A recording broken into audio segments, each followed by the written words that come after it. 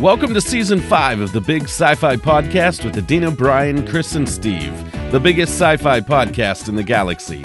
The adventure is just beginning here at the Big Sci-Fi Podcast, and we invite you to come aboard the Starship Tangent. We know you'll enjoy the conversation, the laughter, the banter back and forth, and most of all, friends who love hanging out to talk about all things science fiction. Set your phasers to fun. Here we go.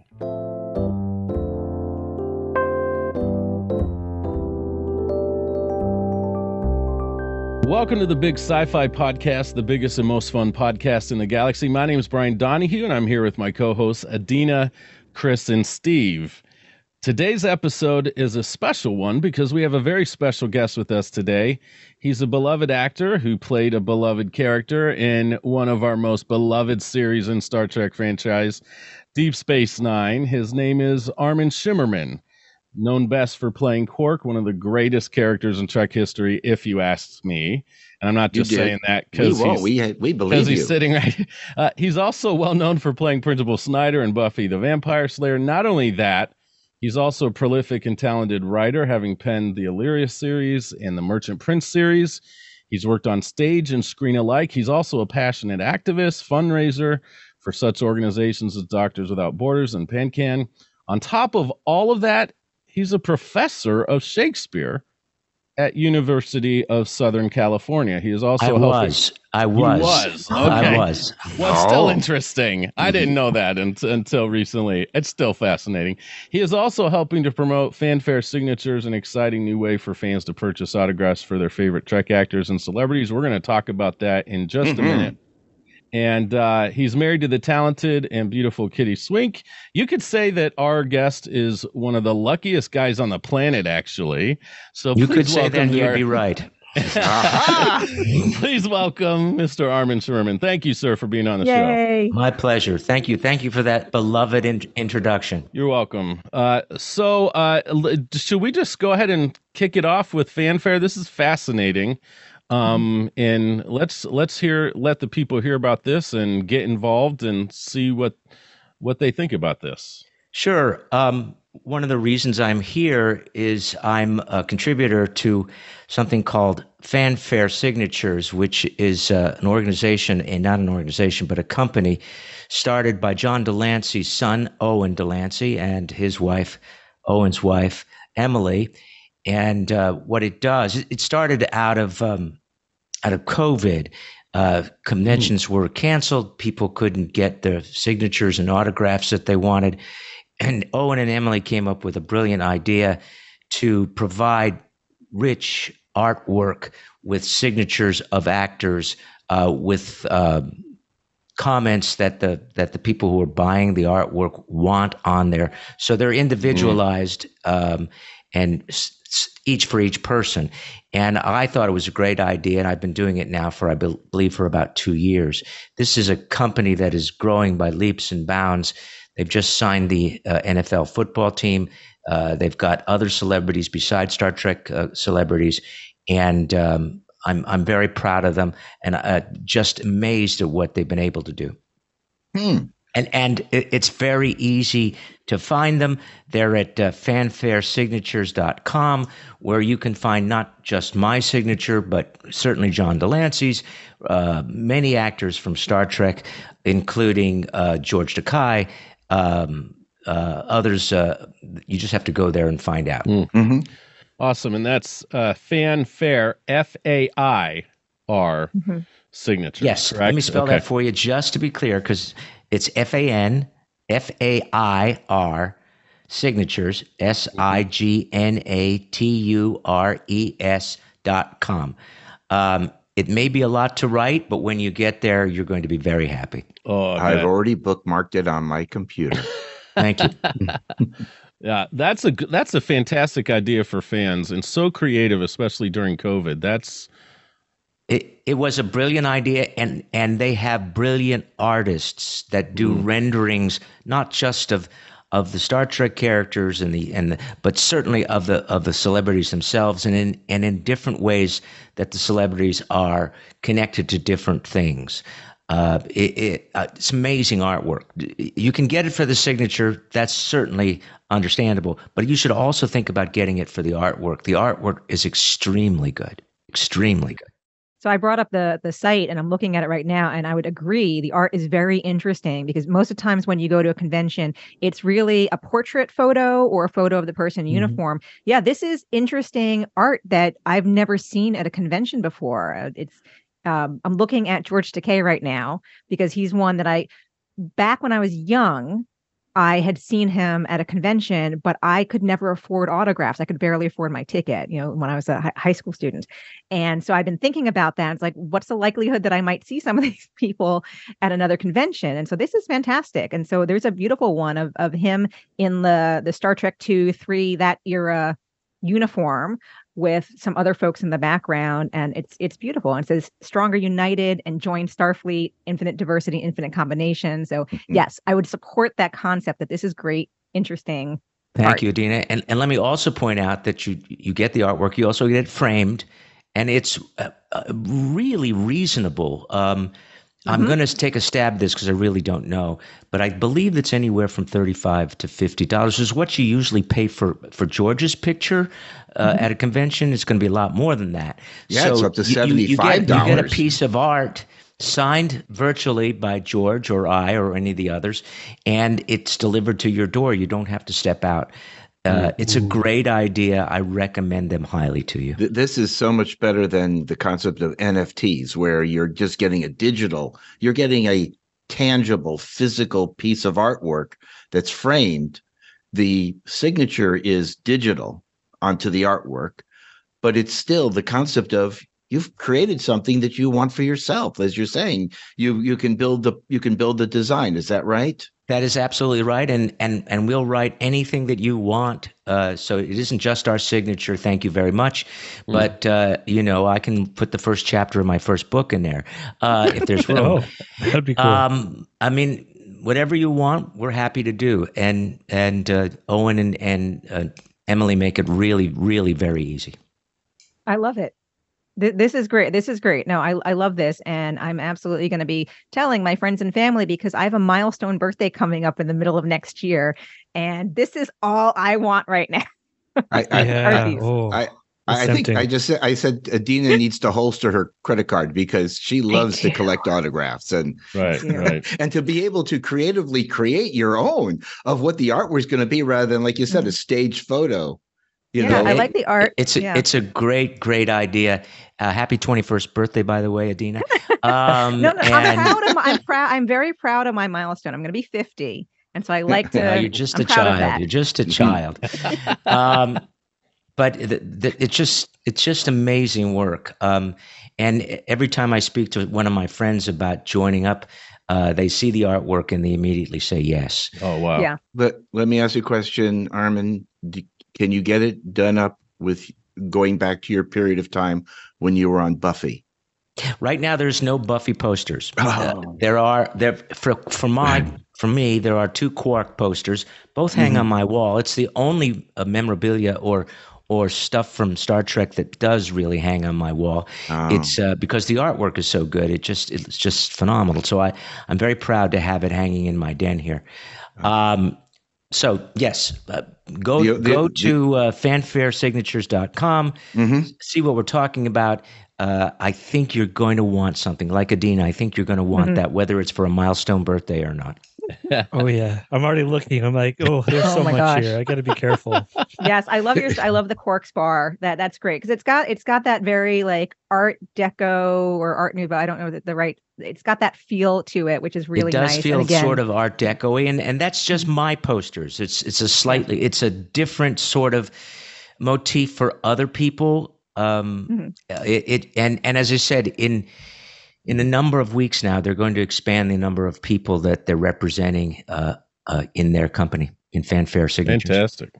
Oh yeah, there's great stuff here. Oh my gosh, someone take my yes. I just kind of embarrassed that we've never heard of it, and thank you for sharing this with us. Yeah. Well, as I said, it came into being because of COVID. So what's that? 2, 3, 4 years ago, and it took them a little time to ramp up. So it's a relatively new company, but from what I'm hearing from them, they are growing by leaps and bounds. They're about to have a huge new growth spurt in next year. So fantastic. Good for them. Good for them.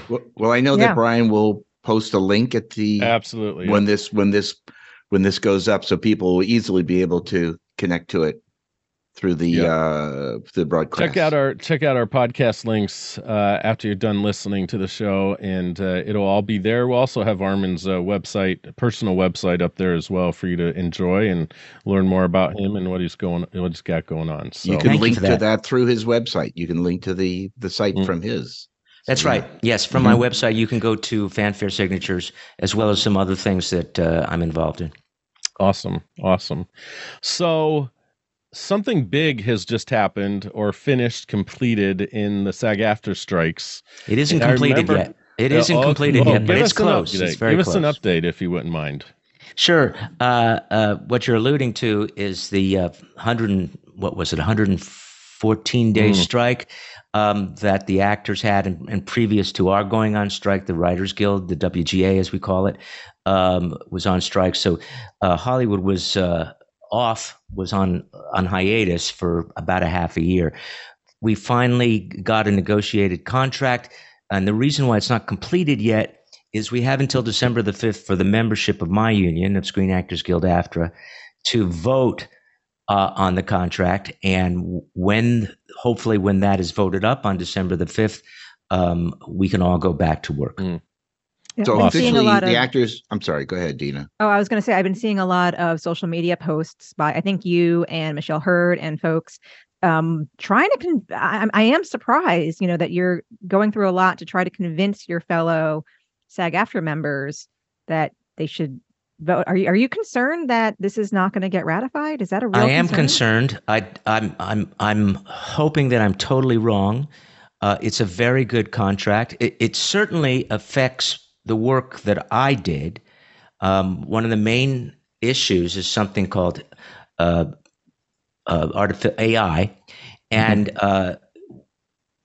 what actors are fearful of is that you could create with different actors bits and pieces of an alien. So Quark, for instance, and you wouldn't hire an actor. I wouldn't get a job, but computers could put together an image, and that image could be an alien. So, but I have read the contract really carefully, and I see that the guardrails are there. One of the things I've done that perhaps you didn't mention in my introduction was that for 7 years I was a national board member on the Screen Actors Guild. And one of the things I did was in 2001, I was on the negotiating committee to negotiate one of these contracts, TV film contract. And I know what I'm talking about when I tell you that this is a very good contract. This is a $1 billion contract. We have never gotten this much before. And I'm very proud of the work that the negotiating committee did. In fact, Michelle Hurd was one of the members of the negotiating committee. And they have done an excellent job. And they put enough guardrails in there so that I feel comfortable. One of the things I also learned from being in the Guild and being on negotiating committees is that contracts are a process. They're not an end game. What you don't get 1 year, you improve upon 3 years later when the contract comes up again. And then you improve upon it again 3 years later. And you keep doing that until you have a perfect contract. This is the first step in AI, and they have done a great job. Things will get better as we progress. And as the technology progresses, we will learn more about what safeguards we need. So I am a little fearful that people are putting out disinformation about this contract, and I have been strenuous about putting out tweets about why the contract is a good one. And I hope that everyone listening who is a member of SAG-AFTRA, that they will vote yes on this contract. And if they don't, we go back to square one. We don't really just go out and improve it. We have to go back to square one, and all that $1 billion worth of improvements that we got on the contract will disappear. And in fact, there is a possibility, if we have to do that, to go back on strike. And nobody wants that. The question I have for you, Armin, is what is the threshold for the agreement to happen? Is it 50.1%, or is it some, 2/3 or something like that? It's an excellent question, and it's slightly complicated answer, slightly. So it has to be one vote more than 50%, but not of the membership. I believe, I'm going to take a stab here, I believe there's 167,000 members in SAG-AFTRA. It only has to be one vote more than 50% of the people who vote. And when I was serving on the national board, we were lucky to get 27% of the membership to vote. So if 14% of the people voting vote no, it's a small minority of the membership, but it could mean the difference between accepting and not accepting this contract. Well, I was going to say, so all throughout the summer, while the strike was ongoing, we kept, we're trying to, what can us, the fans, do to help? And, we tried to write some letters. We participated in any of the fan related, picket lines, all those kinds of things. At this point, is there anything we can do to help? Or is it really repost your tweets and there's not much we can do since we're not part of SAG? If you have friends who are members of the guild, advocate for them to vote yes. I don't think there's much more than you can do. We shall find out by December the 5th. So I don't thank you for that, Adina, but I don't think there's anything to do but sit and wait. Yeah, it's been hard, again, just to watch you all struggle through this, while we're going on with our lives and everything. It's frustrating. We wish we could do more. Well, I was particularly interested in doing this. I picketed many times. My wife and I were on the picket line quite a bit, and there were always a number of Star Trek actors there as well. Mm-hmm. But I did it not so much for myself. I did it so that the next generation of actors would have as good a contract as I had. And I had that contract because the people who came before me had done this. There was a huge strike in 1960. In which we got residuals, in which we got pension and health. And thanks to those people going on strike and not having any work for a long period of time, I had a very nice contract to work under. And I'm trying to do that for the next generation of actors. And it's not just actors. There's many segments of our union. There are stunt people. There are background people. There are dancers. There are singers. There are pilots. There's a lot of different people who belong to the Screen Actors Guild AFTRA union. Interesting. And I think that's something that a lot of us fans began to really research and learn about during the strike, as to who was affected and what you guys were standing up for. And it was just, it was really inspiring to see the support come out for SAG-AFTRA and for just what you guys are standing up for, which is what that's what we should do in this country, right? We should stand up for our rights in that way and hope that it comes out the way that is fair and honest and beneficial for everyone. Thank you, Brian. Yes, we should. And we're sort of the canary in the cave. We are one of the first to deal with artificial intelligence, which will affect many different businesses. We're setting guidelines, guardrails, so that we'll be safe, as you say. But our policies certainly will be looked at by other unions. The automobile workers, they just had a major strike and a successful contract. One of the things that I believe in wholeheartedly is in the labor movement. As I told you before, I served as a national board member in my union. And I believe unions were the inspiration for the middle class during the 50s and the 60s. And without those unions and their strength, the working Joes are just left to shift for themselves. It's wrong. And And this is what we're doing. It's not just billionaire actors, as people often say. And there's a lot of Joes in our union that are not billionaires. They're struggling to meet their bills just like everybody else. We need to provide contracts so that they can survive. Yeah. Yep.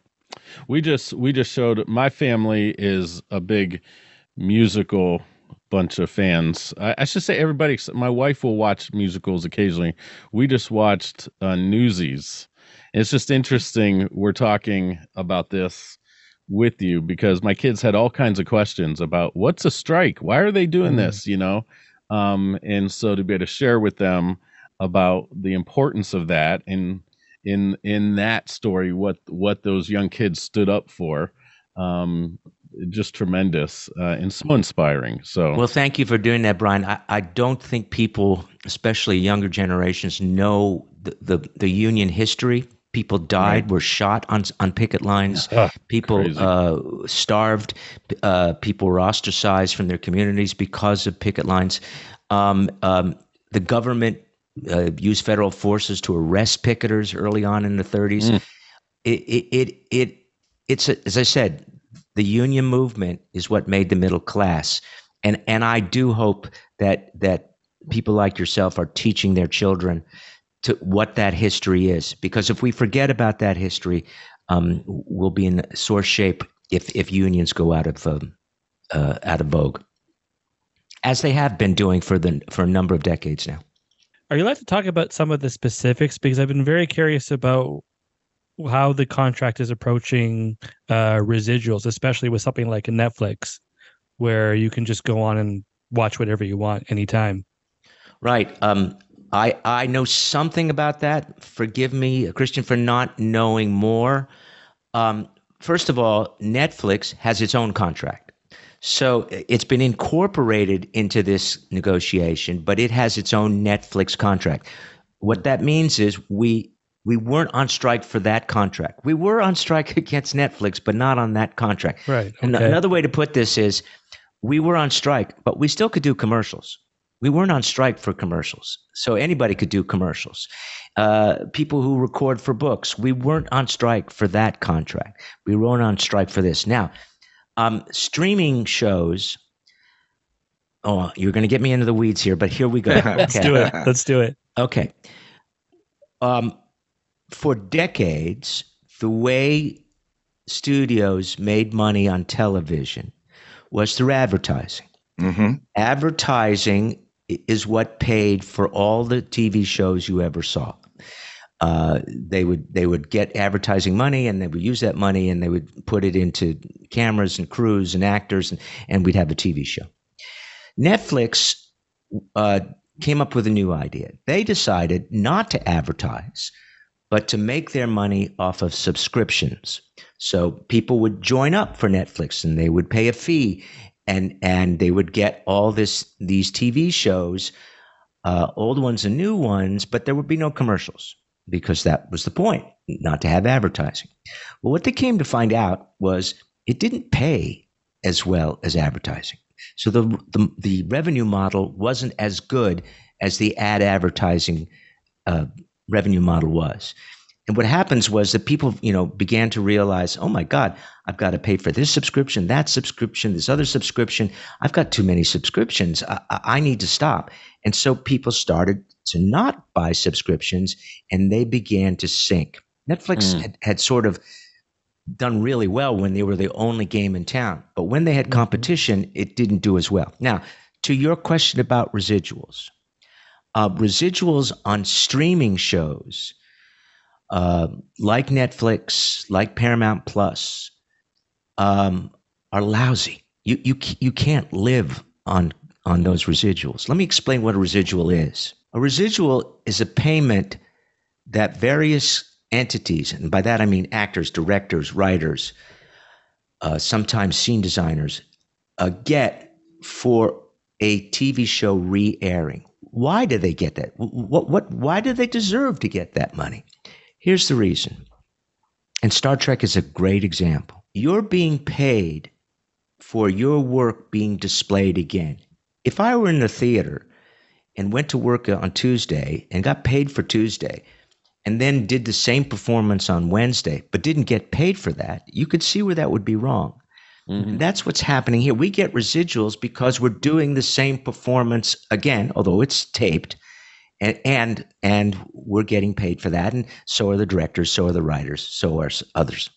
Now, that's not happening in streaming shows, or if it is, it's peanuts. And the other reason why residuals are important is there are often periods of time when an actor is not working. And so there's no revenue coming in. There's no income coming in. So they can get by. They can live to the next rent payment because they're getting a residual payment. And understand, a residual payment is never as large as your original payment for performing. It's always smaller. And each time it's shown, it gets smaller and smaller. And smaller. That's interesting. I didn't know that. I didn't know that either. Now, let me just finish by going back to why I said Star Trek is really important. Let's go to the original show. On that show, the not the top three, but I don't want to say the bottom four, but the other four became famous for their roles. Chekhov, Sulu, and the others. And when those actors went in for auditions, trying to get other work, those guys would walk into a room, they would do a hell of an audition, and they would walk out, and the producers and the directors would say, it's a wonderful audition, but I can't hire him.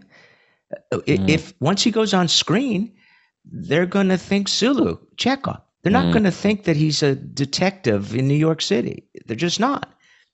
And so residuals are essential to help make up for that prejudice as well. Mm-hmm.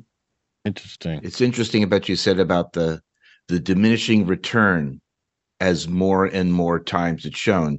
So now that all the episodes of Deep Space Nine are available for streaming 24 hours a day, 7 days a week, in your PJs or whatever, every time it's an episode that you appear on, you don't get paid because I watched it today. How does that work that you get something for the fact that it's available for us to watch whenever we want to watch it? Those are streaming channels that you just described, mm-hmm. and I get paid either nothing or very little for that. Now, if it was in syndication, which is what we originally made our show anyway for, we would get syndicated residuals, which were never as good as prime time. If it had been on, it could have appeared on your NBC, CBS, ABC channel, because that's what syndication is. It can pair anywhere. But the contract said we did not get as good residuals as someone doing MASH, for instance. Okay. Because that was on a primetime TV show channel. So on streaming channels, even less, if anything at all, sometimes. So does the new contract potentially change that going forward, assuming it's unfortunately accepted? Not very much. No, there's a slight change, which is if a new show, and it only affects new shows on streaming channels, if a new show is a huge hit, Ted Lasso, for instance, and then the actors and I imagine the writers and the directors will get a bump, a bonus pay because they're on a hit show. And they will get whatever that fee is. They will get 80% of that divided amongst the people who are entitled to it from the contract. The other 20% will go to the union, and the union will distribute. I don't know how they're going to do this. The union will distribute that other 20% to the various actors on other not so successful streaming channels, so that they get a pittance more than they would have before. And for us that are used to, a paycheck once a month or twice a month, however it works, does it just, can you audit this, or is it just you go, well, hey, look, there's an extra $10 in my checking account. Where'd that come from? Oh, yes. The union will do its best to describe to you what that $10 is, but to the question, can it audit it? we have never, except for 1 year, we have never been able to see the studio books. The union has never been able to see the studio books. So we depend upon their telling us what they made, and they send us money, and we divide it up. But that 1 year, I'm happy to say, my incredible wife, Kitty Swink, sat on a committee, the residual study committee, and for 1 year, we negotiated hard, and we got the ability to view those books for 1 year. And Wow. it was an enormous education for everybody. That's interesting. I mean, working for a large government defense contractor, we are audited up the wazoo. So I cannot imagine a situation where that is, that is just very hard to imagine. Right. So this is one of the things about streaming programming is we don't know what they're making. Mhm. They say they're not making any. We assume they are, or they wouldn't continue to do it. But what the actual figures are, we don't know. But we hope to find out. We hope to there is some mechanisms in place in this new contract to get a better idea of what the revenue is. So even if they're publicly traded, the information that they're required to provide is not enough to. Right. This is one of the things, forget the unions. This is one of the things Wall Street has a problem with the streaming channels. Interesting. They don't know for sure what these guys are making. They're very secretive about their books. And I think if they are losing money, the last thing they want to do is tell Wall Street they're losing money. It becomes blind faith investing. That's right. I mean, you can just see how many people are watching Paramount Plus, a mountain of entertainment, and they're selling stock. They're selling that on that dream, and if it doesn't do well, say there. Too bad. Yeah. So that's the world we live in, shadows, and right now we've made some inroads into that. But it's just as I said before, it's a beginning process. We'll do better in 3 years. We'll do better even still in another 3 years after that. And we'll see what happens. And I, again, hope that the next generation of creatives will thank us for the work that we did. That's been language that has been probably the most inspiring for me as I've watched and watched videos of the picket line and heard people like Michelle Hurd talk and Natalia talk. It's for the next generation. It's for generations to come. It's not just for what we need today. It's projecting into the future, and that's just been phenomenal and so inspiring to see. I wish everybody had seen those pictures of the people on strike. It was an incredible spectacle of every community in our union coming together, walking the streets, doing their best to support their union. It was a glorious time. I'm very proud of the members of my union. It was really nice that the neighbors got upset by all the horns being honked by car drivers as we drove by Disney's, because I live here in SoCal, drove by Disney Studios, drove by Paramount, drove by Columbia, and just, could see that the people on the street as they were driving by were supporting the strikers because they knew that these people were fighting for their paycheck, because one day it could be them who are fighting for their paycheck. Precisely right, Steve. We, as I said before, we are the canary in the cave. We are going first, happy to do so, to say, listen, there are inequities here that as we get new technology, we need to put guardrails up so that all unions will be protected from the onslaught of technology. Technology is inevitable. We got to thank everyone for the technology that we get, but we also have to be careful that it doesn't cause people to lose their jobs. That's essential. I think there was in the news today about an article that appeared in Sports Illustrated that they're questioning if it was written by AI or it was written by an actual person.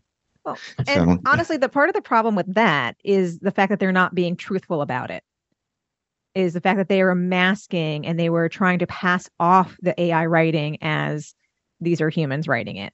And that's kind of the part of the problem is that, they're not telling the truth about what they're doing. Right. And that unfortunately is becoming more and more the culture of our times, and that has to stop.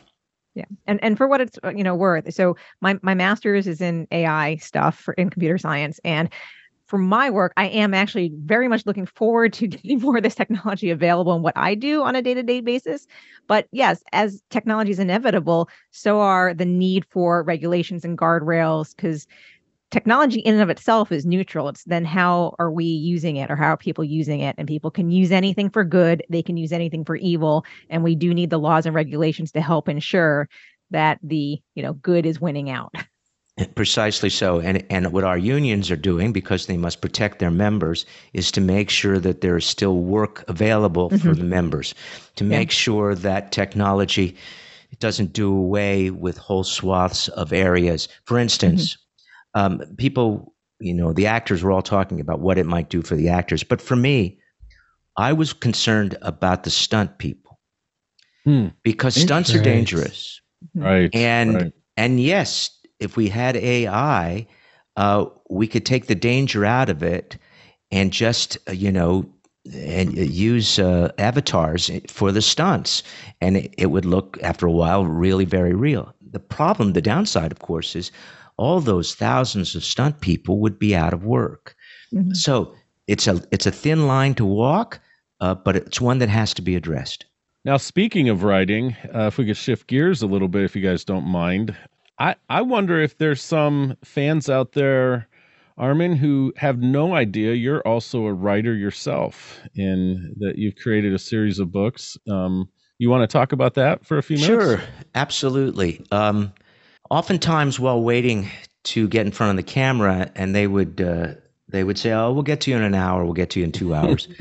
I just got bored watching TV in my trailer and decided to start writing about something that was interesting to me.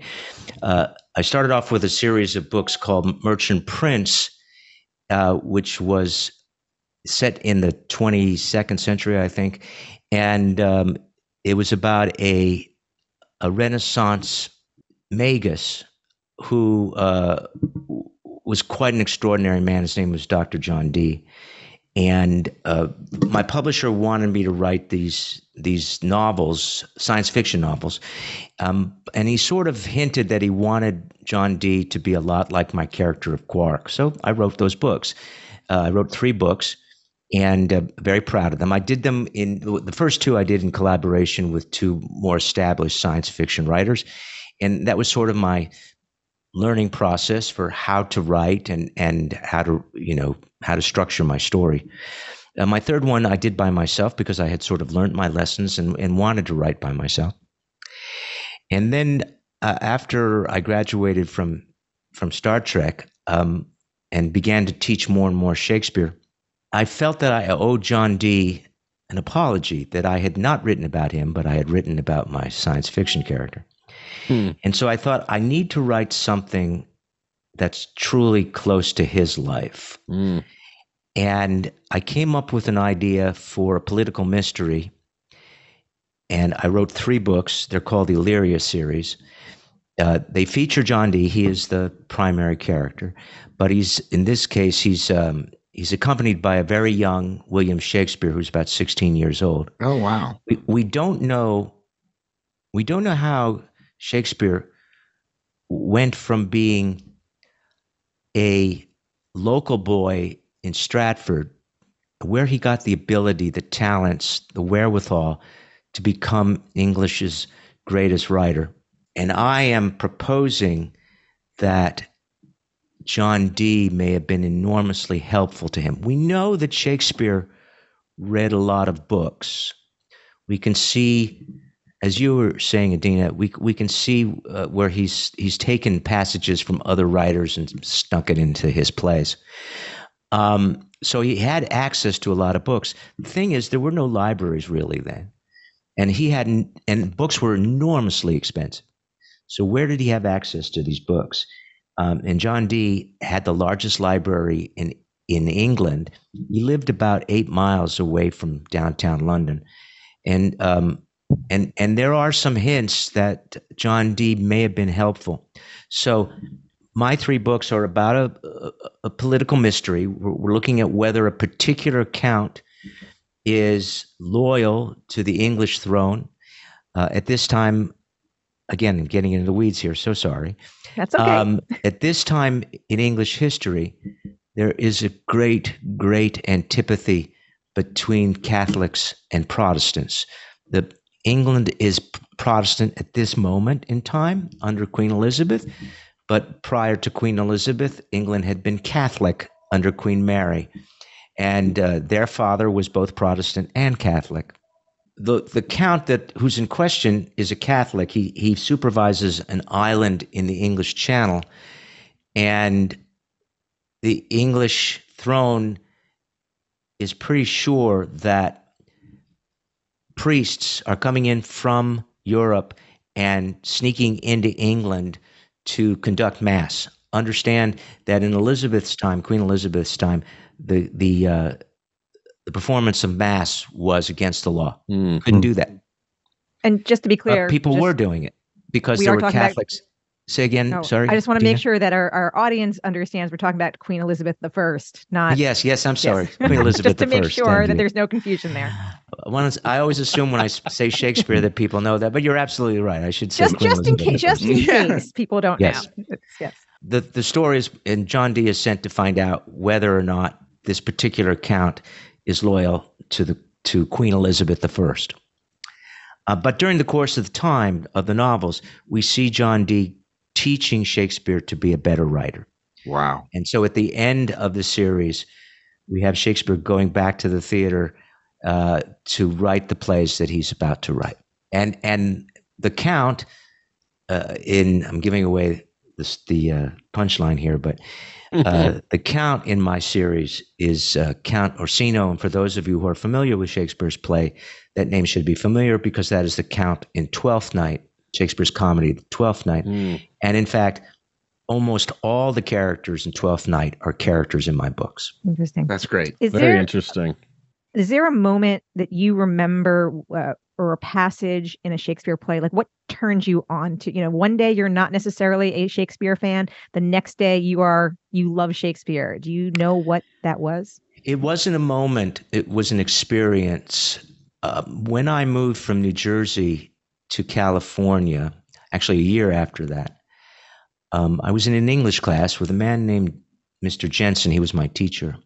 And he browbeat me to audition for the drama club.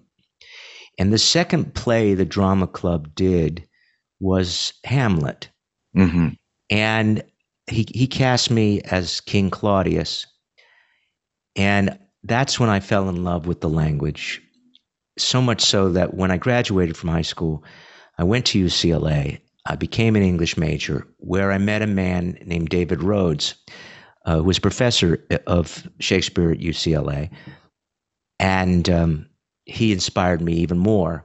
And from then I was lucky enough to graduate. I wasn't lucky to graduate. I did my work. But I was lucky enough right before graduation to get hired by a prestigious Shakespeare festival in California called the San Diego Old Globe.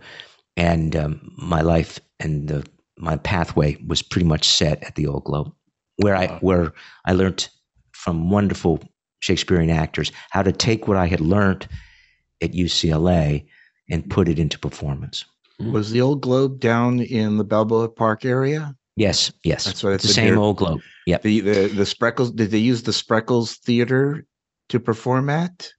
No, we were then at the Old Globe itself. It had at that time 2 theaters. Now it has 3. But the theater that I performed in, the Old Globe itself, is still there, modernized, but still there. And if I may take this moment, I mentioned David Rhodes, who was my Shakespeare teacher. David Rhodes is also responsible for Patrick Stewart being Picard. Oh, my goodness. Oh, yes. He talked about this story in his autobiography. That's right. Yeah. David hired Patrick Stewart, a young English actor, and other English actors to come to UCLA to help him with the teaching of Shakespeare. And while Patrick was there performing in a classroom situation, Bob Justman, one of Roddenberry's associate producers, saw Patrick in the classroom and went back to Roddenberry and said, I think I found the captain. Wow. That is Amazing. a That's great phenomenal. tie-in story. My goodness. I was going to ask, one of the questions I always have when thinking about Shakespeare and the fact that you've performed it for a very long time, are there any particular scenes or dialogue that you find are particularly challenging? Yes, there are a lot. I teach Shakespeare, and one of the things I do is take that fear of Shakespeare out of the students' heads. I show them, it's called rhetoric. I show them the principles of rhetoric, which is what Shakespeare studied from the first day of class until the day that he graduated, and everybody else studied it as well. And once you understand the fundamentals of rhetoric, the difficulty with Shakespeare becomes exponentially easier. It's not the iambic pentameter so much, which I rarely ever teach, but rather the rhetoric, how words are put together. If we can, I will. I know you're limited in time, but I will just take this moment to, we've gone on long. Okay, long then I will take conversations. advantage of your offer and give you an example. Please. There's a very famous line in Romeo and Juliet. Romeo is looking up at Juliet's balcony. She hasn't appeared on stage yet, but there's a light coming from her room. And the very famous line that everyone is familiar with, I think, is, "What light through yonder window breaks? It is the east, and Juliet is the sun." I've listened to many an actor say that line, and I was quite sure that they didn't understand what they were saying because they didn't understand the principles of rhetoric. So to make this as simple and as easy and as fast as I can, in rhetoric, there's a principle called antithesis. It's words that are opposites. Shakespeare loved opposite words. The most famous line in Shakespeare is an antithesis: to be or not to be. That is the question. That's an antithesis. So in this line, "What light through yonder window breaks? It is the east, and Juliet is the sun," I've asked countless classes, what does that mean? And they will give me all sorts of reasons for what they think it means. And it's rare that I ever get a student, sometimes I do, but it's rare that I get a student who actually understands the meaning of the line. The antithesis, although it's not a perfect opposite, it's something that I call a juxtaposition, is the east. That is the sun coming up in the east. It's sunrise, which we know to be a really dim light. And again, we're talking to the candlelight that's coming from Juliet's room. And the juxtaposition to that dim light is this light that comes from the full day sun. So we have dim light versus glaring light. An actor who simply says, "What light through yonder window breaks? It is the east, and Juliet is the sun," knows nothing about what that line means. The correct interpretation, and there are always different ways to do this, but for me, the correct interpretation is for the actor to do it this way. "What light through yonder window breaks? It is the east, and Juliet is the sun." And you can hear the juxtaposition. Yeah. I always assumed it was a straight metaphor. Yeah. Okay, that's You yeah. see, I wish we had learned this in high school because I remember I always liked it, but our teachers never really gave those kind of Because explanations. they didn't know, Christian. Yeah. Because they didn't know. The teaching of rhetoric is not used, it's not taught that often. And when it is, it's usually for other things than performance. But because Shakespeare always studied this, and antitheses and juxtapositions are everywhere in Shakespeare. Once you know that they're there, you see them constantly. There's not a scene, there's not a page of Shakespeare that doesn't have an antithesis or a juxtaposition. And juxtapositions and antitheses are just one of, I'm going to make this number up, of about 250 different techniques in rhetoric. And when I teach my class, I teach about 5 or 6 of those, what's called figures of speech. I teach 5 or 6 of those figures to my students, and their understanding of Shakespeare is is just incredibly enhanced. Mm-hmm. And what's more important than that is that their audiences all of a sudden understand the words that they didn't understand before. Now, that said, Christian, I'm going back to your original question. Are there sections of Shakespeare that are difficult? Yes, there are. Because you have to suss out, it's like a crossword puzzle. You have to suss out what the meaning of the lines are. But it is the actor's job to do that. And by the way, I just said the line is indicative. You can make the line clearer to an audience that is in the dark about the meaning. It is a great joy to do that exploration and to communicate the words. And when you do, the gorgeousness of some of Shakespeare's language just comes home to roost. Now I want to take your class in rhetoric.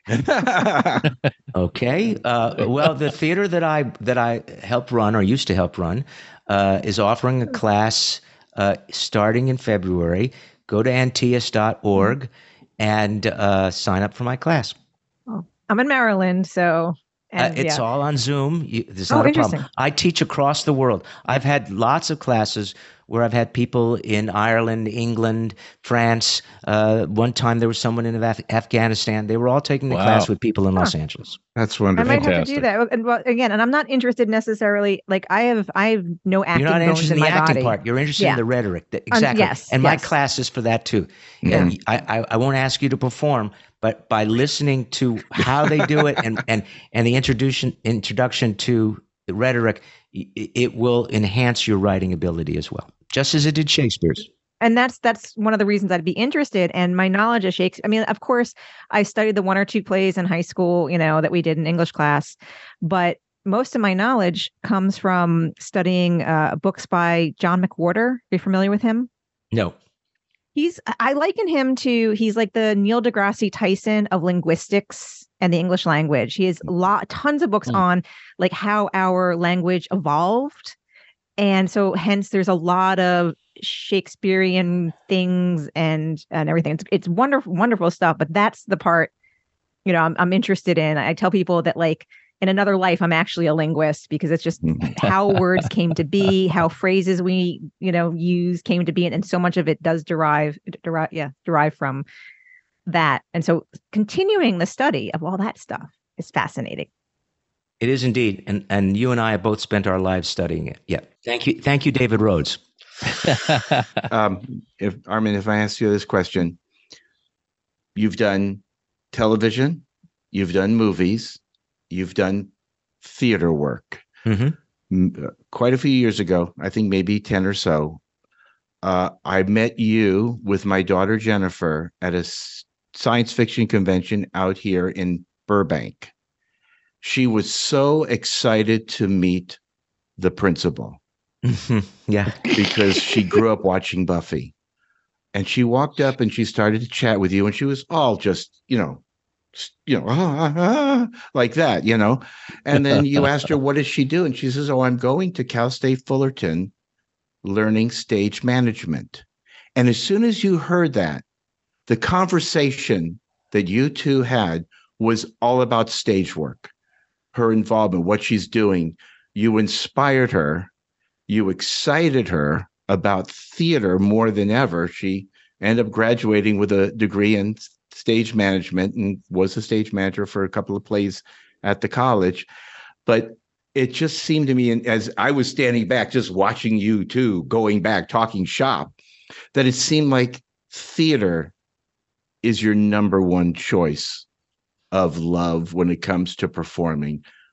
Is that right or wrong? That is absolutely right. I always consider myself a stage actor. I know I've worked in TV, and thank you, TV, for giving me a nice living.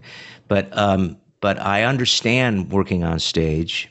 It is about language, going back to what Adina and I were just talking about. It's about language and about an immediate conversation between the actors and the audience. Every performance is different. Every night is different. And thanks to people like your daughter, we're able to get through it every night because she's doing all the hard work, making sure that the sets are in the right place, the actors are in the right place.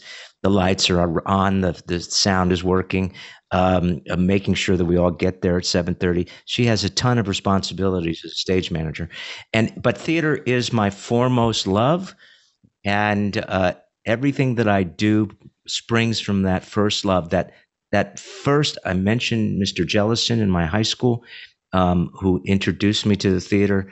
I'm enormously grateful to him and to all the people that I've met in that industry. As are we, Wow. that you ended up going into the direction of acting and doing that. Thank you. It's been a true And most pleasure. of us on Star Trek have stage background. That's most of us are from the stage. Most of us have classical stage background. Yeah. Is it my imagination, or does it seem to be? Is that unusual in the sense of my feeling has always been that Star Trek has a lot of actors that have that background and have a Shakespearean background at a higher percentage or a higher rate than like other shows, other franchises, other groups. Is that my imagination, or? I wouldn't know if it's a higher percentage. I wouldn't know that. I do know that it's a large percentage in the Star Trek universe. I've always attributed to the fact that I didn't, but other characters have a lot of technobabble to talk, and they have to make it sound real, and they have to make it sound like they believe in what they're talking about. Well, that's similar to when you're doing Shakespeare, that you have difficult language that you have to make sound believable. I will point out just in passing that Jonathan Frakes and I met in a small theater in New York back in 1977. I've been married for 42 years to Kitty Swink, but I've known Frakes longer. Wow. Wow. That's amazing. Incredible. So let's go ahead and just fully transition then to Star Trek, because we absolutely love just talking. I'm going to give a shout out to my dad, okay, who introduced me to Star Trek. I called him today and said, "Guess who's coming on the show tonight?" He couldn't believe it. He goes, he said this, and he's always said this. But the older he gets, the more he repeats himself and forgets what he says. Sorry, It happens. Dad. It It's happens. true. And I'm starting into that phase, I think, unfortunately, in my life. But he said he really feels that Quark was the most interesting and remains the most interesting character developed in Star Trek. Most well-rounded, just he loved all the Ferengi episodes. Yes. And just look forward to any time you were portraying Quark. And I think there's probably a large group of people that would say the same thing, that even to this day, how they developed Quark, your portrayal of him, was just so good. It still stands up to this day. It's still interesting. It's still good stories. Thank you. Thank you. And thank your father as well. I will tell a story that I've told too many times, so I'm repeating myself now as well. So we'd love it. Yeah, that's okay. Do it. I created the Ferengi with 3 other actors in Next Generation. Mm-hmm. I abhorred. That's too nice a word. I abhorred what I did. It was my fault. What I did was atrocious, god awful. It suffered from being way too theatrical. And way too campy, and should you ever see that original Ferengi episode, you'll notice that I have slightly a hunch, and I have a limp, and I'm sort of doing Richard III. I was going to say that. The episode is The Outpost, for those Yes, of you that want to Last go back Outpost. and And I so was embarrassed by that. And the terrible thing about performing on camera is it doesn't disappear. A stage performance can be forgotten, and you can do better the next night to make up for what you thought was a bad night the night before. It doesn't happen on camera.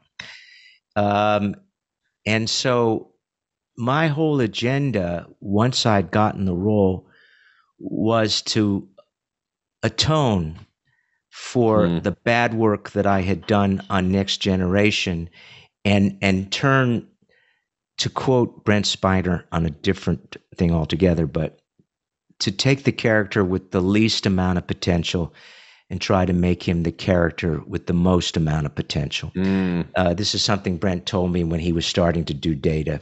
that was his aspirations as well. Oh, interesting. Does that mean he thought that Data had the least amount of potential? That's what he thought. Now, when I worked with Wow. him, it was on Last Outpost. It was while shooting that Okay. episode. And so that must have been, I'm going to take a guess, like episode 5, 7, something like early on. Yeah. And that's what he said to me. So, and I had known Brent from before Star Trek, so we had an understanding. I wouldn't say a friendship, but an acquaintanceship. Yeah. But that's interesting you say that, because the most beloved characters are the ones that were never expected to be the most beloved character.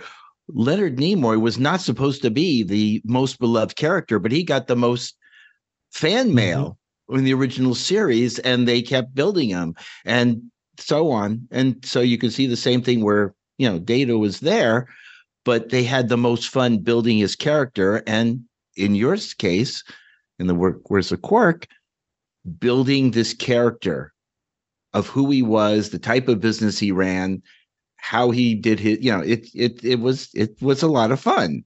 It is a lot of fun. And also, you're absolutely right, Steve. It's what actors call an arc. If you start at a very low point, then you have a long way to go.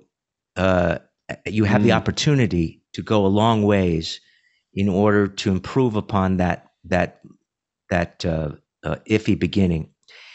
And I'm not sure that Brent was that far down, but certainly my character was. My character, you couldn't get any lower than I was. And so I was determined to make him as three-dimensional as any of the captains in Star Trek. Yeah, as someone, again, it definitely 100% worked. The Ferengi arc in Deep Space Nine was my favorite part of Deep Space Nine, partly because I'm not the Dominion War that overshadowed so much of it. I'm less into any science fiction for like military-ish things. I'm interested for the other stories, the other parts. And so to me, that was one of the reasons why the Ferengi was the most interesting part of that. But I just want to just say that Brent Spiner thought of that about Data from the beginning is just mind-blowing to me, because I can still remember being 14, watching the first episode air, and that was what most impressed me about. Oh, that's interesting, because it was the opposite for me. I was not a Data fan at first. In fact, when they killed off Tasha Yar, I wish it would have been Data originally. And that was as a young kid. I mean, come on, that but scene where that's interesting. He's walking Adina, arm in arm, like with Dr. McCoy. That little scene is what. That's fantastic. That brought me in. I was an instant Data fan from that moment. I was a Data fan today. Since elementary. Dear Data, when he did the Sherlock, that's when I went, okay, I like this character. But that's the case. Anyways. It's this one particular role or what they do that makes you go, I like this guy, and he's the one I really root for. Whatever. Like with Quark, it was just like. Oh, sorry, Chris. Go ahead, I was just gonna say, like, even I actually did a video about him, and I was saying, like, even some of the weakest episodes of DS9 are always saved because there's something at Quark's bar, and there's usually a great conversation about some aspect of life. And like, especially with you and Odo, it's just like, man, that never gets old for me. Yeah. Quark had amazing lines, amazing dialogue. Amazing. And always really good in that they were funny, but they would also maybe challenge some of the opinions that you as the viewer might have towards the Federation, which I always appreciated. Well, that was intrinsic to Star Trek writing, whether it was Spock or Data or Quark. It was always the alien, the other, who was able to stand outside of humanity and say, you guys think you're perfect, but you've got flaws. Let me tell you what they are. And hopefully the humans would thank you, would widen their eyes and go, oh, you're right. And certainly the audience might think that as well. Well, think of it. I was going to say, go ahead, Chris. Oh, yeah, I was going to say, like, my favorite example of that is when you're talking to Cisco and you're like, yeah, you guys don't have any war, any money or any famine right now, but you've had all of these atrocities. But Ferengis, we've been doing this for, I don't know how long you'd say, but like, we've never had any of those issues. And it's like, yeah, you know what? You're right. but Cisco doesn't even acknowledge it. A lot of people, it's hard to see your own flaws. It's hard to see your own Right. flaws. Exactly. It's easy to see it in others. What I was going to say was, did you feel a pang of pride when at the Las Vegas Star Trek experience that they made Quark's bar and not 10 Forward? That they I was chose... very proud of that, Steve. Yeah. I was enormously proud of that.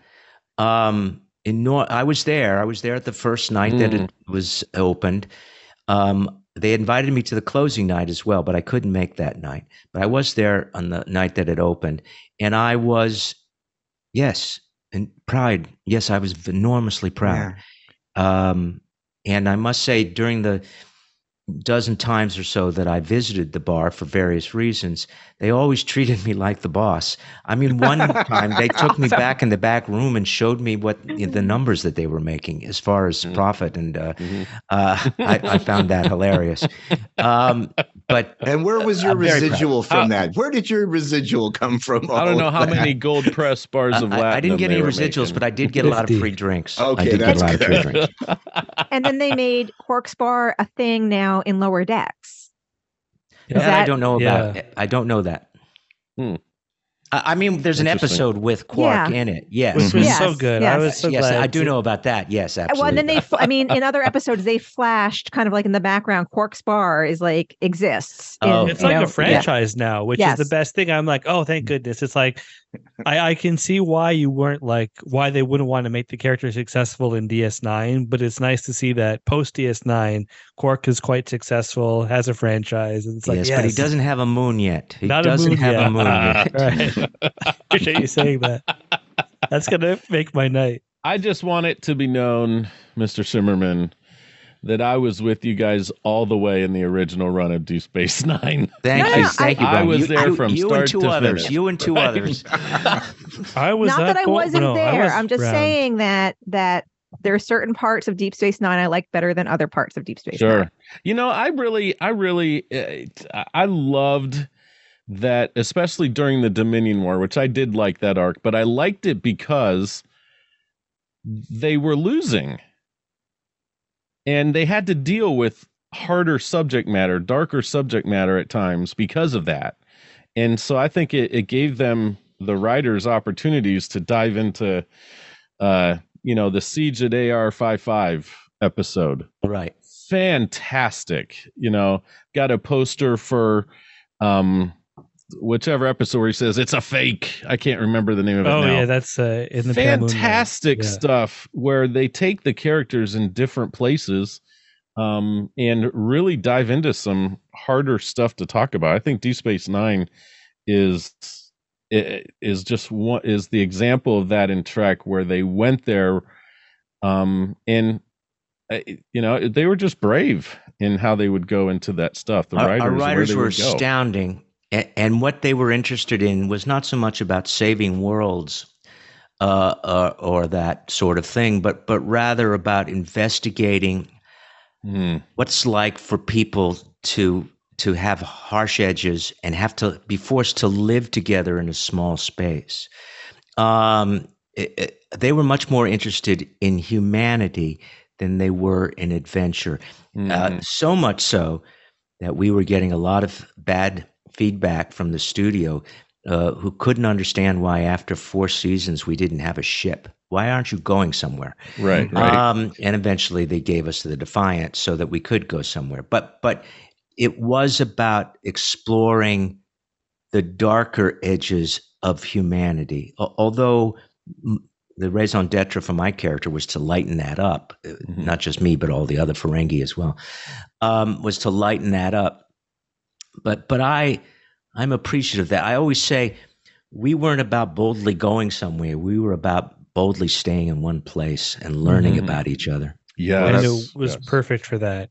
Now I have to ask, one of my favorite episodes of The Ascent, I have to ask, what was that like? Because it's like, for me, it's the perfect episode. It's Quark and Odo on a runabout, banter, and then crashing, and then them having to deal with being on the planet and trying to get back. Like, to me, that looked like it was a very grueling episode to film. It was, but not for the reason you think. Okay. There were two things that happened. I'll give you the first one, which was during the course of that episode. For those who don't know that episode, we're stuck on a mountain and it's freezing cold and there's only one blanket. And the two characters are squabbling about who gets the blanket. Now, the reality is we were shooting in the middle of summer, and it was hotter than hell on that mountain. and Renee and I used to say, "Isn't it his turn with the blanket? I don't want the blanket. Can he have the blanket?" And the glove too, right? Didn't you have to share a glove, or you only had two gloves, so each? It was very hot up there, and all the crew were in shorts, and we were in these costumes, and I'll be darned. They were feeding us water constantly. Now, the other thing that happened in that episode, very quickly, we were at a very high altitude. And when I got there the first day, I felt very lightheaded, which I had never suffered from before. And there's one point where they asked me to walk a log across a very shallow stream, and really easy to do. But the log was swimming in front of my eyes, and I just said, I don't know if I can do this. And they asked me what the matter was, and I told them. And we all realized my makeup was sealed around my neck, so the air inside had nowhere to escape. And what was happening was the pressure inside the prosthetic makeup was building on my head because of the high altitude. And so the pressure inside the head was exponentially larger than it normally was, and it was pressing against my I see. Sensibilities. So they gave me some emergent C, which did the trick, and I was able to shoot the rest of the episode. So those were the two sort of exceptional things about that. And of course, at that point, Renee and I are the best of friends, incredibly good friends. And the fact that this episode was just basically Quark and Odo, we enjoyed that no end. The truth of the matter is, people always talk about that relationship, and when Renee was still around, we used to shake our heads because we knew there weren't that many scenes with the two of us together, not compared to other people. So what we did was choice, and people remembered. So we were very grateful for that. Yeah. And as to this question, I'm sorry. Go ahead, Brian. I was just going to ask: are there any tricks to playing cold? As silly as that sounds, because watching it, I'm like, are they actually that cold? Because it's so good. I recall the cold breath coming from your mouths occasionally. Was that all special effects? They may have asked us to chew on a little dry ice. It's possible. I don't remember. Okay. Oh my gosh. Interesting. But it was very hot. And as far as acting cold, there's an old joke. The punchline is, "That's acting." That's what we do. Mm-hmm. So I was going to ask you. You mentioned about how proud you were of the writers and how yes, very proud of the writers. Since you created this character back in TNG, when the writers would write the script, did you read it over and go, No, he wouldn't say that. No, that's not how he speaks. No, that wasn't possible on our show. Now, it was possible. It just never happened, okay. At least in my awareness. Here's why. They did a lot of that in TNG, where the actors would speak to the writers about what they didn't like about scripts. And sometimes they would steal lines from guest stars because they wanted that line and they didn't want to give it to the guest star. So Berman, in his wisdom, decided when he created the second show, Deep Space Nine, he would not have the actors and the writers ever communicate. In fact, we went through the first 3 years of Deep Space Nine not knowing who our writers were. We had never met them. Wow. We got scripts. I'm sure that Avery had the ability to speak to the writers. I'm sure that if Nana was really upset, she could find a writer. But we didn't really know who they were. And it wasn't until Ira took over the show from Michael Piller that he didn't like that situation. And we had a Christmas party, I remember once at Quark's, and the crew was there, the actors were there, some of the executives from Paramount were there, and the entire writing staff was there.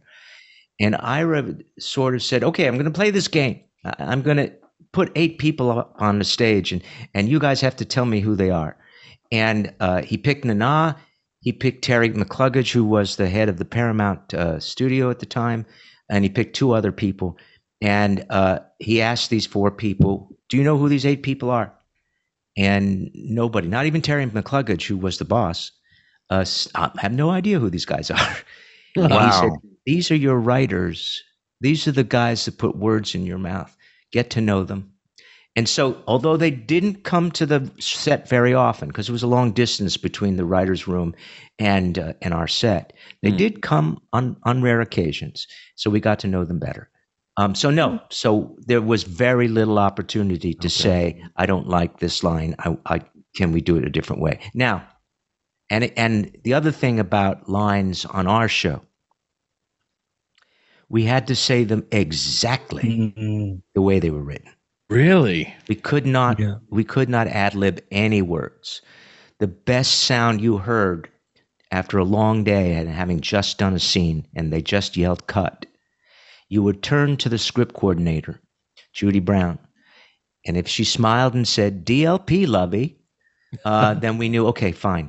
DLP, dead letter perfect. Oh, that's great. Okay. That's Okay. great.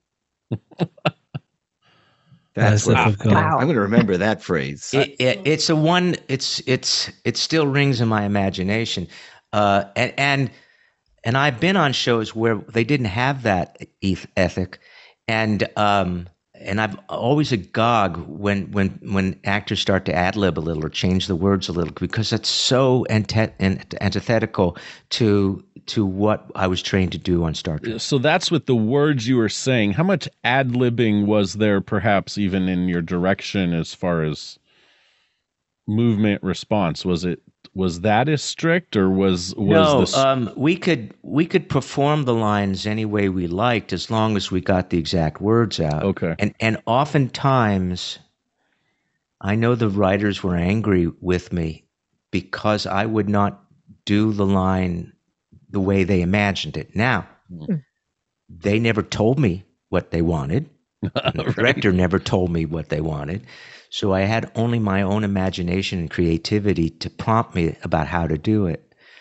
But Ira has often told me in the years since the show closed, he wished he had come to the set more often to let the actors know what the writers had in mind as far as interpretation of lines. So I could do things the way I wanted to. And if the director didn't like them, he would say to me, can you do it this way or can you do it that way? But the truth is, the series regulars rarely got direction from the directors. Oh, so interesting. And one, because we were very good actors, but 2, it was just politics. If a director told an important actor how to do something and the actor took umbrage, the director feared that he or she would not be asked back to do another episode. Gotcha. Okay. So that's politics. And I don't know for sure, but I assume that a number of directors got axed because of that. Did you have a favorite director to work with? I always enjoyed working with the actors when they directed because they knew the character better than anyone else. There were a lot of fine directors. So the answer is no. Okay. I didn't have a favorite. That's okay. I was going to say, because you brought up the word magnificent, and I feel like legally we're obligated to talk about the certain episode, Magnificent Ferengi. What was that experience like? Because I've often heard that you say that with any of the Ferengi episodes, it's like you get together with all the other Ferengi actors and you would spend a weekend trying to rehearse the episode and the rest of the scenes. That's right. My fellow Ferengi, the actors who played Ferengi, were very kind about joining me on those major Ferengi episodes at my house during the weekend. They weren't paid. My wife may have served lunch, but they weren't paid, and we would spend hours and hours and hours working on the scenes. Go back to the original conversation we had, like you do in the theater. We rehearsed it because for TV, you rehearse maybe 8-9 minutes for a scene. Then they send you back to the trailer for makeup and costume adjustments and stuff like that. You don't get a chance to really find out what the other people are going to do. Mm-hmm. So we would rehearse it until we had it down like a scene from the theater. We did this for two reasons. One is the one I just told you, because there wasn't a lot of time to rehearse on stage. The other is all of us who wore heavy prosthetic makeup knew that after a certain amount of hours, for me, it was basically 9. After about 9 hours of wearing the head, I would get a little punch drunk. It was like having a head cold, and you couldn't think straight. But our days could go anywhere from 12 to 16 hours. So between 9 and 12, if I didn't rehearse it like a play, where I knew it like the back of my hand, then I was going to be behind the 8 ball. So we did that to protect ourselves from looking like fools at the end of the day. Also, we did that so that we knew what each one of us was going to do, and we would come up with ways to do it a little better. To figure, oh, you're going to do that, then I'll do this, and always, again, between that period of time, between 9 and 12, when the head is a little leery and a little foggy, we would rehearse the lines over and over and over again so that we could do them in our sleep. It was essential for us to do that, and we did that for 7 years. And although we always did it for Ferengi episodes, oftentimes Max, who played Rom, my brother, or Aaron, who played Nog, my nephew, even for non-Ferengi episodes, if we had a major scene, we would do that. Wow. And again, since you have a lot of time, I will tell you this story as well. I've talked about the Ferengi. I like doing that. And there was a scene between Quark and Garrick in the bar. And I asked Andy to come over for the weekend. He only lives a mile away, so it was easy for him to do. And we rehearsed that scene and found that there was a lot of subtext in the lines that we knew the writers hadn't thought about. And what we realized was, at least what I realized, was these were two Machiavells sitting across the bar from each other, talking about the Federation. Root beer. Andy was the prime Machiavel, and I was the comic Machiavel. But we still were Machiavells, and we could talk in innuendos and both understand each other. And we liked what we did. We came to the set on Monday, and we started to rehearse it in that 6 to 8 minute period. And the director, James Conway, said, "If that's not funny, this is supposed to be a funny scene." He had been told by the writers it was a funny scene. And we said, "We don't think it is a funny scene." And he said, "Well, those are my marching orders. That's what I have to shoot." And this was the only time in 7 years that I did this. I said, "I don't want to do it that way. I want to do it the way Andy and I rehearsed it." They brought Ira down from the writer's room. He asked what the problem was. We explained the problem. He asked me first, could I do it comically? He asked both of us, Andy and I, and we said, yes, we're good actors. Yes, we take direction. We can do that. And we did it. And then he said, so show me what it is that you want to do. And we did it the way we wanted to do it. He thought about it for less than 30 seconds. He turned to James Conway and said, shoot it the way Armin and Andy want to do it. And I can tell, Chris, from the way you're shaking your head, that you know, as many fans of the show know, that's perhaps one of the most memorable scenes in the 7 years. Is the it's classic. It's great. That's the only time I ever did that. only because I was quite sure that there was more to the material than the writers thought. Yeah, because I find that amazing because it's not meant to be like a flat out comedy scene. It's like it's amusing, but it's not meant to be. So I can't imagine what's the comedic version like. It's like, whoa. I'm not quite sure. I mean, we did it. I'm not sure we did it well, but we did it.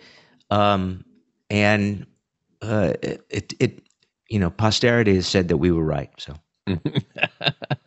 Yeah, definitely. What was your experience on Buffy at all? Like, how similar, dissimilar? Totally other than different. Different worlds. Lack of makeup? Different worlds. Altogether different. I'm not sure if the DLP dictum was true on Buffy. I'm not quite sure.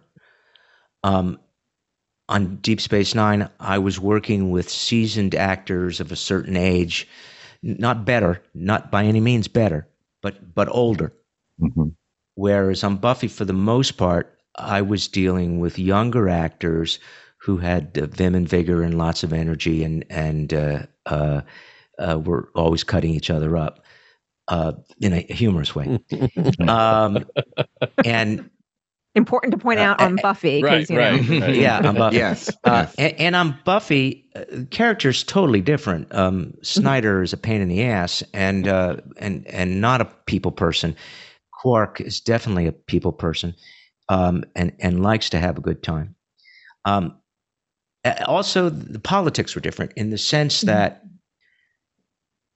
I was a series regular on Deep Space Nine, which gave me a certain amount of power, which I think I rarely used, except for this one time I just told you about. And Buffy, I was a guest star. I was a recurring guest star, but I was a guest star, and therefore didn't have the power, couldn't rehearse the way I did on Star Trek, and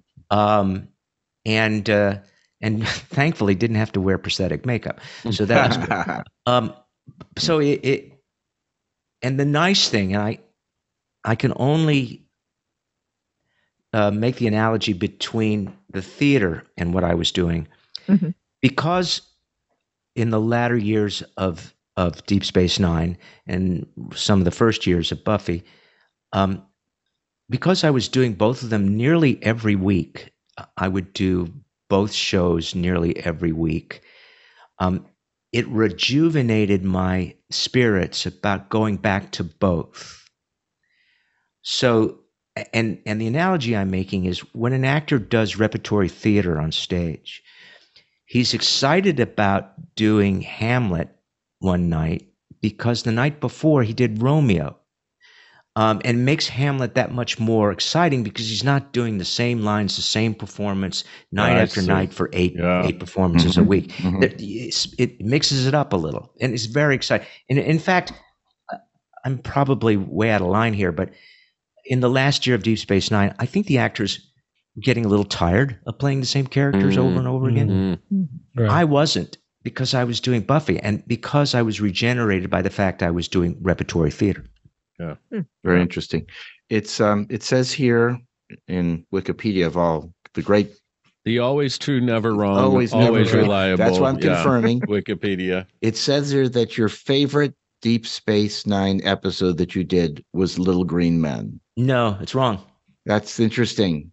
Okay. No, my favorite is there's not even a question in my mind. Yeah. My favorite episode is Far Beyond the Stars. Okay. Yes, right. So good. It's an incredible episode. It's not only good Star Trek, it's great TV. It's just phenomenal writing, phenomenally directed by Avery Brooks, well acted by all the actors. It's a great story. It broke every convention. I mean, for those of you who are not familiar with that episode, we spent 6 years, being in space, playing these characters. And in this one episode, for the most part, you turn on the show and everybody is in a different character, not space creatures, not in outer space, in America in the 50s, dealing with racism. It's a brilliant episode. So that's why it's not even a question in my mind. It was a very powerful episode for all of us. It was enormously powerful for Avery Brooks. We did our best for Avery. We did our best because we knew how important this episode was. And it also gave us the opportunity to show the audience we could do different characters. I even had this discussion with Avery. He came up to me and said, my characters in that episode is Herb. It's not Quark. His name is Herb. And he said, can you play Herb a little like Quark? And I said, Avery, Herb isn't Quark. There's no reason why they should be the same. If anything, Herb is based on a true-to-life science fiction writer whose name I should know and I've just forgotten. And if anything, I should play it like that. And he backed down and said, yes, play it the way you want to play it. So it gave us the opportunity to play characters that the audience was not familiar with. And, Aaron, for instance, who was a lovable Ferengi on Deep Space Nine, was a hateful sort of creature, a paperboy, I think it was, on Far Beyond the Stars. It gave us all an opportunity to show the audience what we could do. Yeah. It was beautiful. And I have to say too, as we kind of wrap this up tonight, for us, Chris and I, Deep Space Nine is our favorite series, right, Chris? And I'm still saying that. Yeah, it's been hard because DS9 is the one I go back to the most. TNG was always my first, but the more I watch DS9, the more I'm like, you know what? It's my favorite. And what I love about it is, Armin, I hope you're enjoying this too, and I'm sure you're aware of it. In meeting so many fans, I'm sure throughout the years, is Deep Space Nine is enjoying more younger fans are coming to it and seeing it for the first time and going, oh my gosh, this is really good. And that to me is really exciting as a Star Trek fan, to see Deep Space Nine really achieving, I think, the favor of the fans and the appreciation of the fans that unfortunately it didn't enjoy necessarily originally like Next Gen did. And so for me as a Deep Space Nine fan, it's really thrilling to see that. Well, thank you for that, Brian. It is exponentially even more enjoyable to me because I've waited a long time. We've all waited a long time. Certainly when we were doing it, as I told you before, there were very few people watching, you and two others. And we knew that.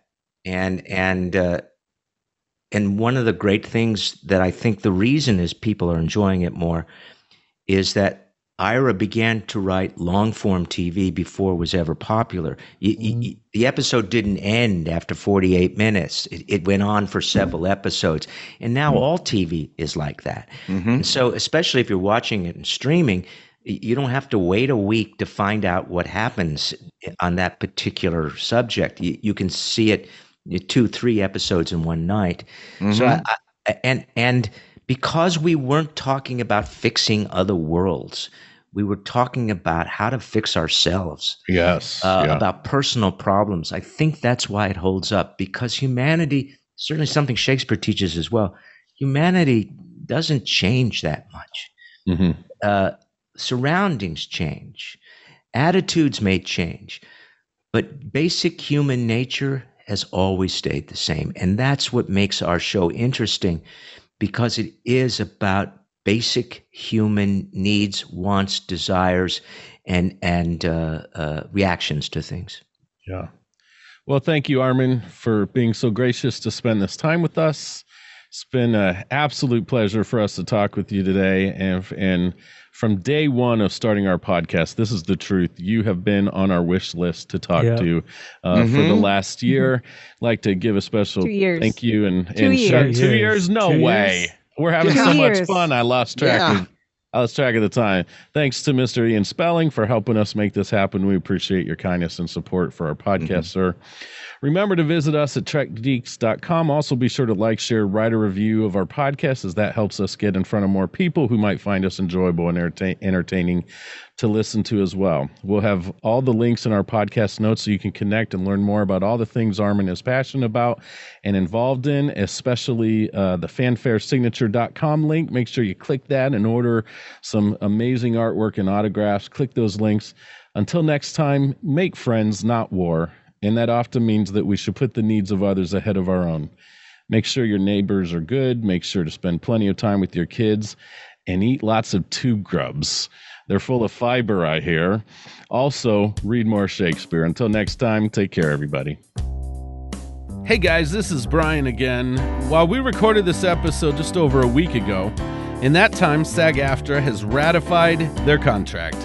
That's right, congratulations to the dedicated industry professionals who make our entertainment possible. The Big Sci-Fi Podcast appreciates your sacrifices and commitment to earning a fair living while delivering fantastic entertainment to society. Also, we forgot to mention that we're going to be at Star Trek Long Island in May with Armin. That's right, Armin Shimerman is going to be one of the special guests at Long Island. We cannot wait to see him again, to hang out a little bit, to talk to him, and we hope that you'll sign up to join all of us at Trek Long Island this May. Until next time, live long and prosper.